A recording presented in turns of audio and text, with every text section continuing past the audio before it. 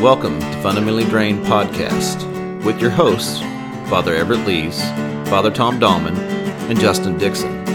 Three Christians exploring Christianity from a perspective other than the fundamental view from which we have become fundamentally drained. We'll begin the conversation, and you take it from there. All right, good morning. We're rolling. Oh, good morning. Good morning. This is Batman. All right, today we are going to talk about Episcopalian fundamentalism. And so, I believe it's Episcopal fundamentalism. Is it? It is, yeah. Oh, that's why I have two priests with me right there, folks. Of course, we were been studying on this for weeks, so we could present very good formed opinions. Or 15 seconds ago. Yep. So let's start. Father Tom, I'm gonna go ahead and toss you under the bus here. What were you just saying, sir? What is Episcopal fundamentalism? I guess I would say any kind of fundamentalism is where you are more about the system than you are the Savior. And you're more into the salvation as my understanding versus a walk of faith where you don't have all the answers. And I am a priest. I love the prayer book. I love the tradition.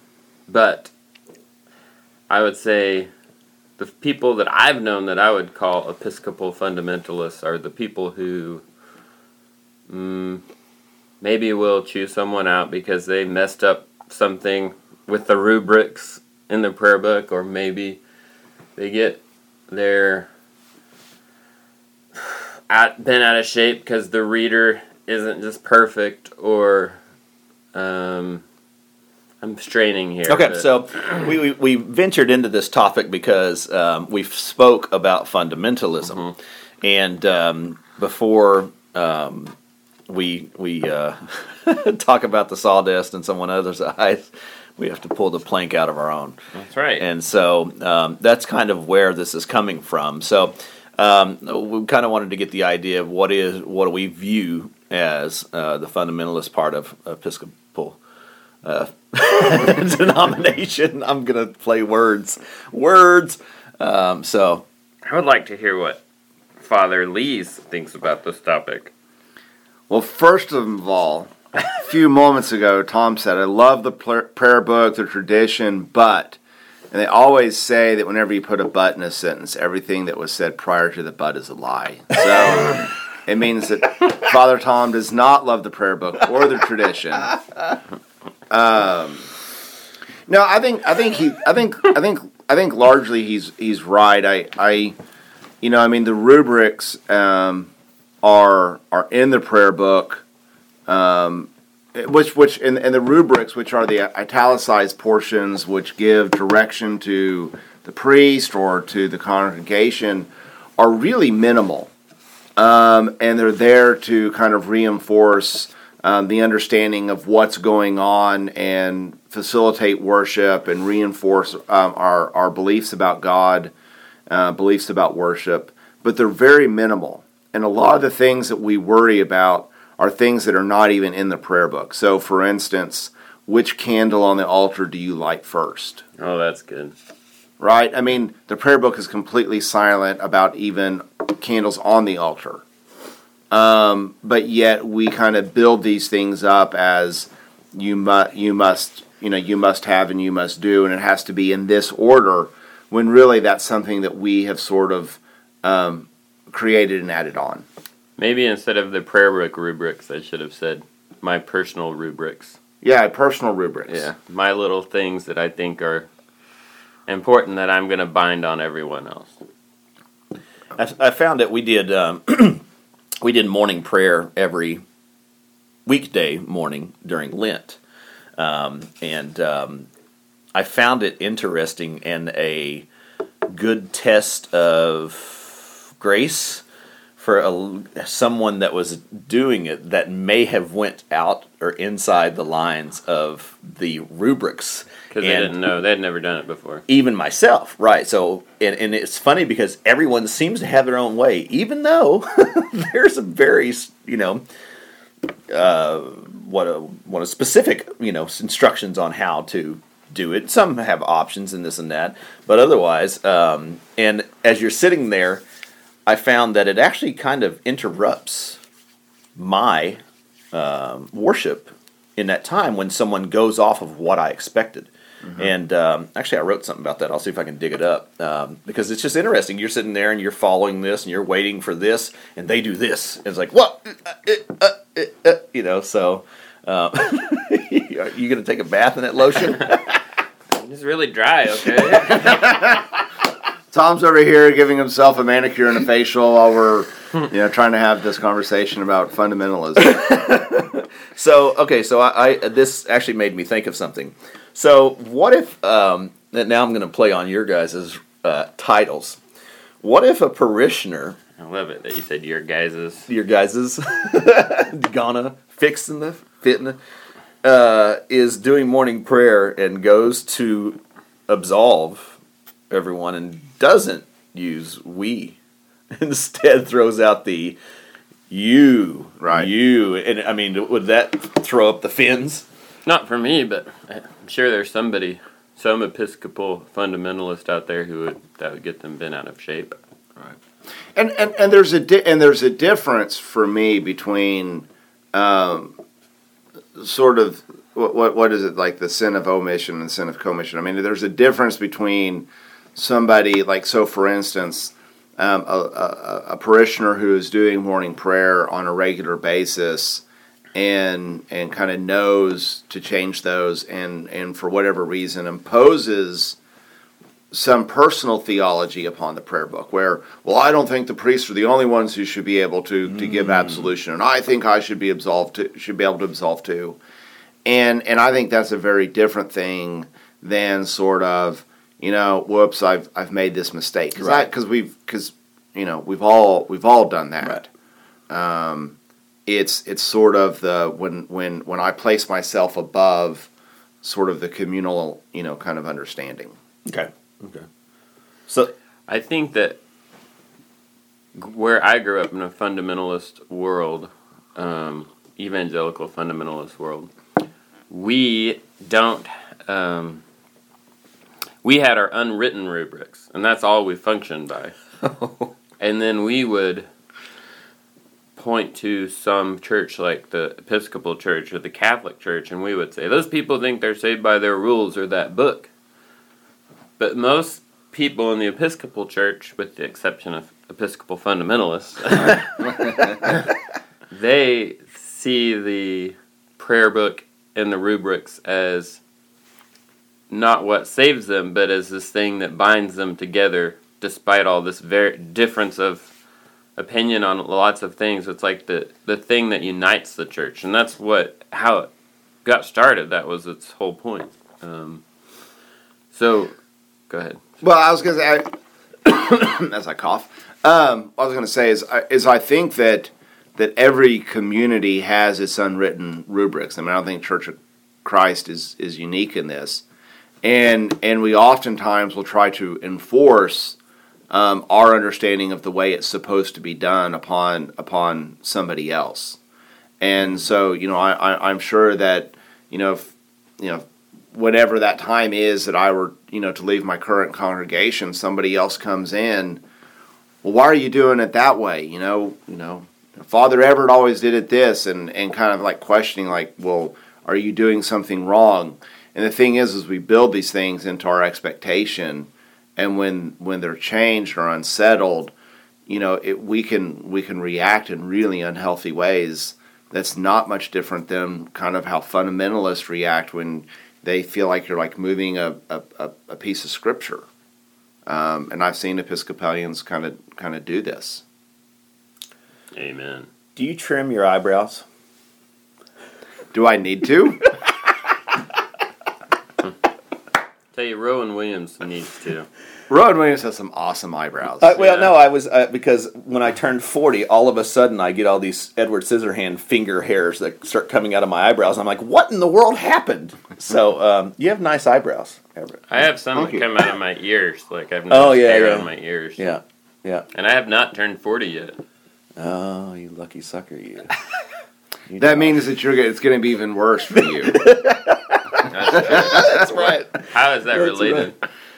To what? To what we're talking about? Nothing. I was just curious. You have very nice eyebrows, I thought you were going to make a... I thought it had something to do with fundamentalism. Well, it's, friends first, guys. Friends first. I'm sorry. Yes, back to our point. So there should be an eyebrow model. He's a hand model. Yeah. Oh gosh, there we go. Close talker. He has man hands. Okay, so when I first came into the Episcopal Church, I am in there judging absolutely everyone around me from my upbringing, and I'm thinking, what is all this vain repetition? What's going on here? And, we say the same thing every week and all this, and we're all sitting there repeating it, and I'm going, oh my gosh, this is not good. We're publicly praying, just like in the, etc.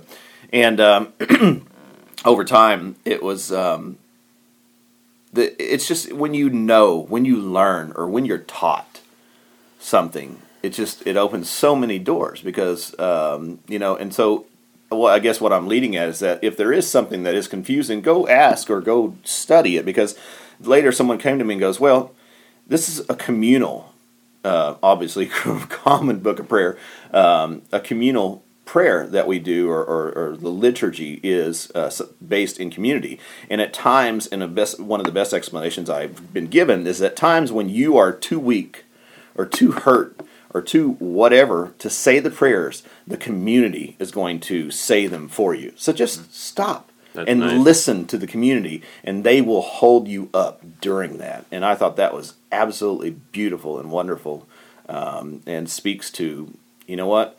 It's not always, praise Jesus every day. Sometimes we got to just be quiet and let it be, and let others do the praying for us. Let it be. I think, I can't speak for other seminaries. I went to the same seminary as Everett. The best seminary of the Southwest. Woo! Hashtag my SSW.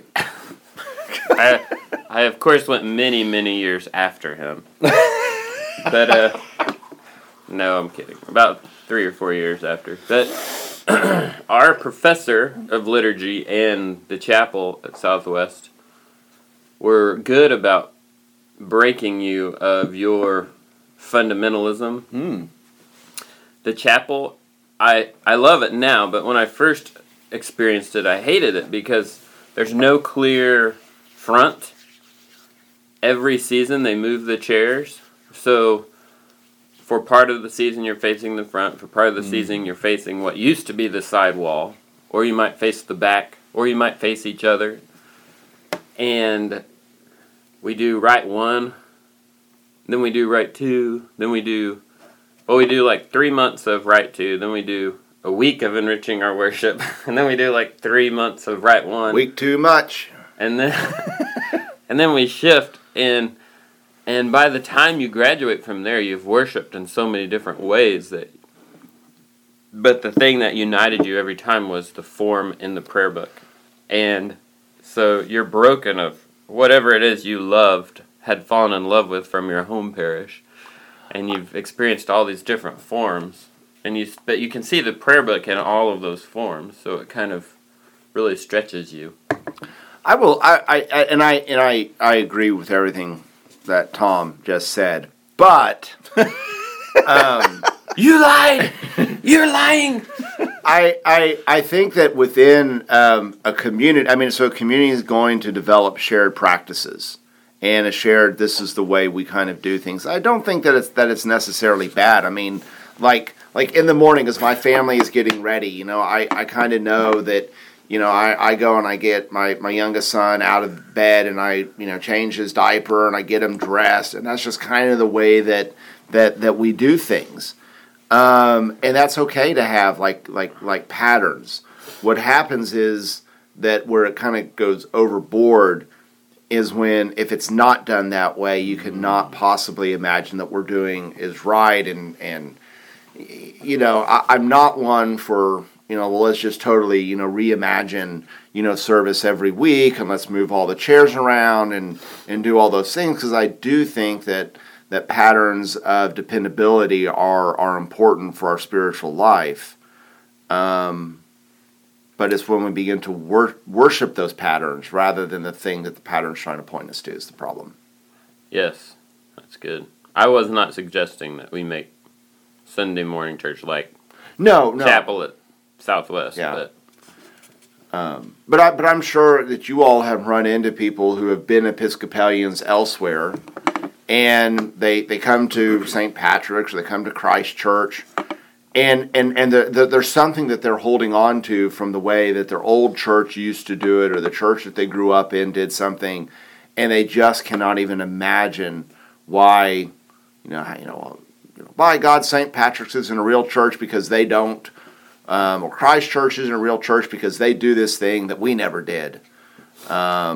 Trinity doesn't face each other during Lent because you can't move the pews. Right. Right. Right. I find. Do you have something else?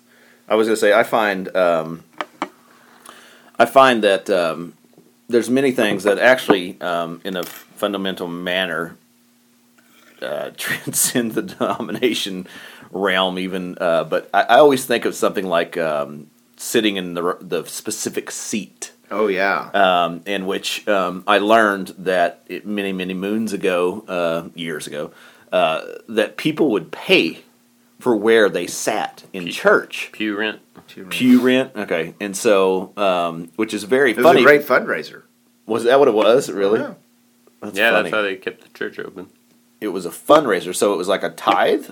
Yeah. You'd rent a pew box, so your family would have it, so they would have pew boxes, and your family would own this pew box, and it was reserved, for you, and so that way you had a seat up front. It was you could make a lot of money for the church, right. And you had a reserved seat. But then it was turned into something where people wouldn't allow other people into their pew box. Right. And so visitors would come in, or others, and they wouldn't have a place to sit because they didn't participate in the fundraiser or something like that. Maybe that part's hearsay. But we do in our churches. Right. We have, this is my seat, and if somebody else sits there, boy. Right. Don't you dare come down my row and excuse me, you're in my seat. And you know what? I've witnessed that very few times, but I have seen it happen before. And it's just interesting because, I mean, when I walk into the church, and that's being partially a habitual creature, I would think, because when I walk into the church, I immediately go to the right. And I don't know why. And sometimes I'll actually make myself go sit on the left just for whatever reason, that it's my own experiment or whatever. But you're very habitual in that you just tend to float to where you do. This is a life hack. Most people will go to the right. Oh, really? So if you ever go to like a theme park, go left, because almost everyone's going right. Serious? And so like if you go to a theme park, go left. If you're trying to go see Shamu at the show and you're walking into the thing, Which you shouldn't do don't because that's turn right. mean to the whales. Yeah, bad. What? Blackfish, go watch that documentary. Oh, okay, boy. go ahead, Everett. Uh-oh. So if you're walking into the planetarium show, hang a left. Whatever it means is when you walk down Main Street in Disney World, go left and see Pirates of the Caribbean first. Yeah. Not Shamu. I'm teasing. That's called a wall. Right then and there, no one had anything else to say. Sorry, I couldn't help it. We just got picketed. Okay. Pete is going to be protesting this podcast. Gosh. I'm looking for something that I wrote down. And I got to read it. Oh, okay. So we were talking about earlier where in morning prayer we had different people that would come in and lead it. And so now I'm going to read something I've never read before, which I shouldn't, but let's do it anyway, because you know what? We can do that. So the idea was that people were leading morning prayer and doing something different, as we spoke about in the rubrics or something to that effect. And I said, it's almost impossible to not fall. I'm quoting myself. That's okay. I don't know how I feel about this. As Justin Dixon said, it is almost impossible to not fall into harmony with other people while performing the liturgy. The liturgy draws into relationship, into harmony, and even when we fall off or lose our way in the text, the others are there to guide us back. And when we can't perform for that day, others are there to recite the text on our behalf. Liturgy is a calling into how God calls us to live, in harmony, covering for one another and being there to help those to join us when they've gone astray, without judgment, but welcoming their voice back into the melody of worship to our Father. The more voices, the more in relationship, the more praise and honor the Father receives. Oh, I like that.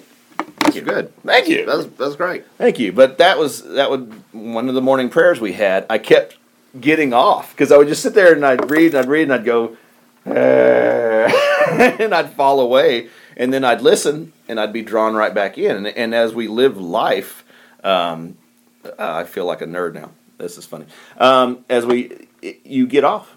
You get off. And that's where people like, especially you guys sitting in this room, I can come to you and go, I'm off.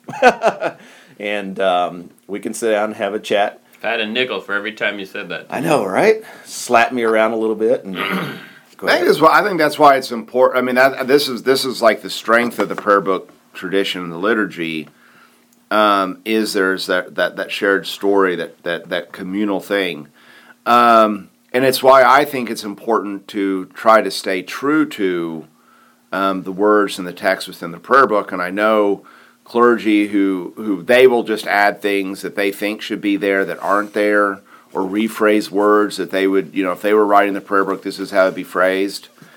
And, But guys, this podcast is about Episcopal fundamentalism. Right. Sorry. About some place in the middle, we transitioned to defending why it's okay that we're fundamentalist. Did we? It feels like it. Can I bring up another fundamentalism? I think we should.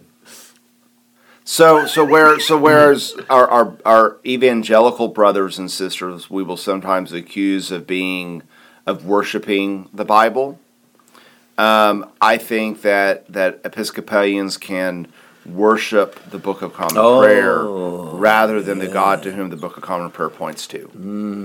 And as much as I love the Book of Common Prayer, it's not but God. Everything he said was. I'm just kidding. But What do you think, Tom? Yeah, I think you're right.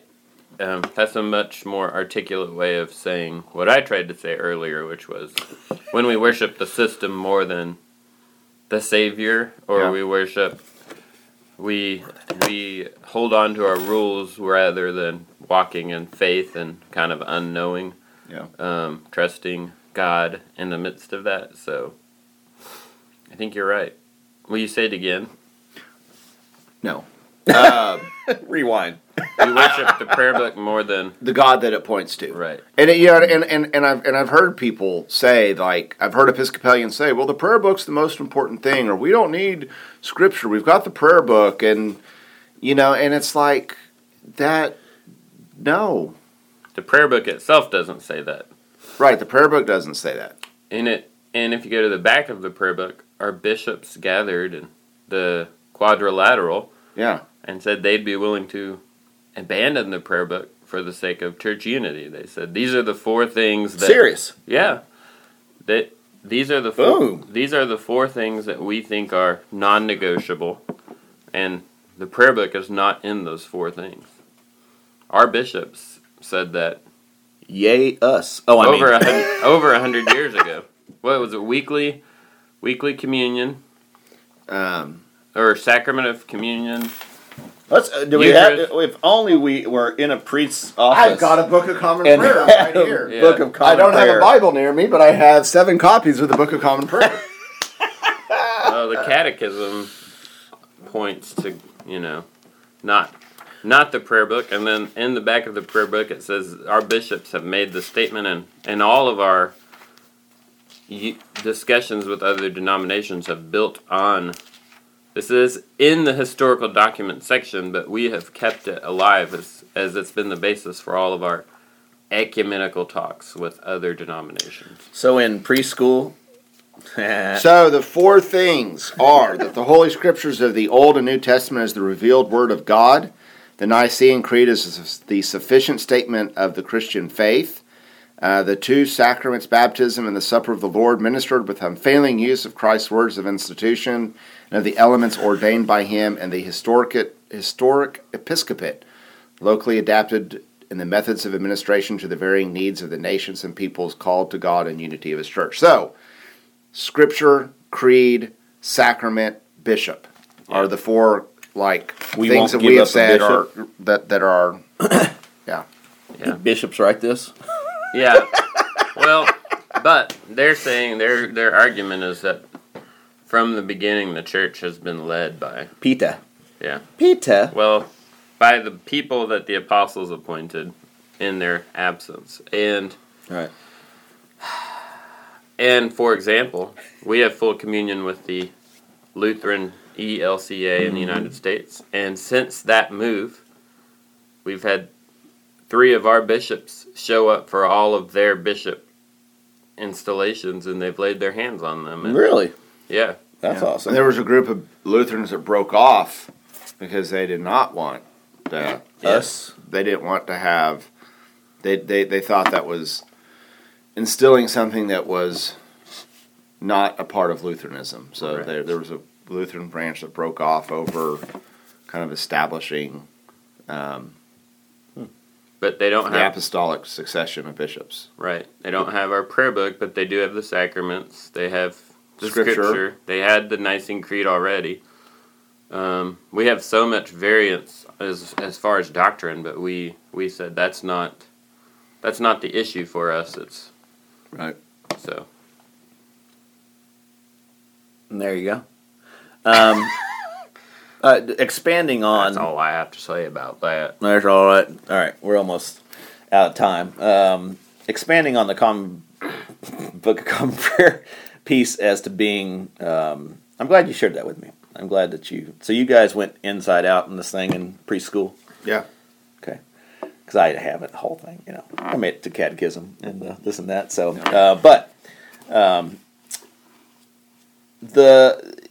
what about Episcopalians and Scripture?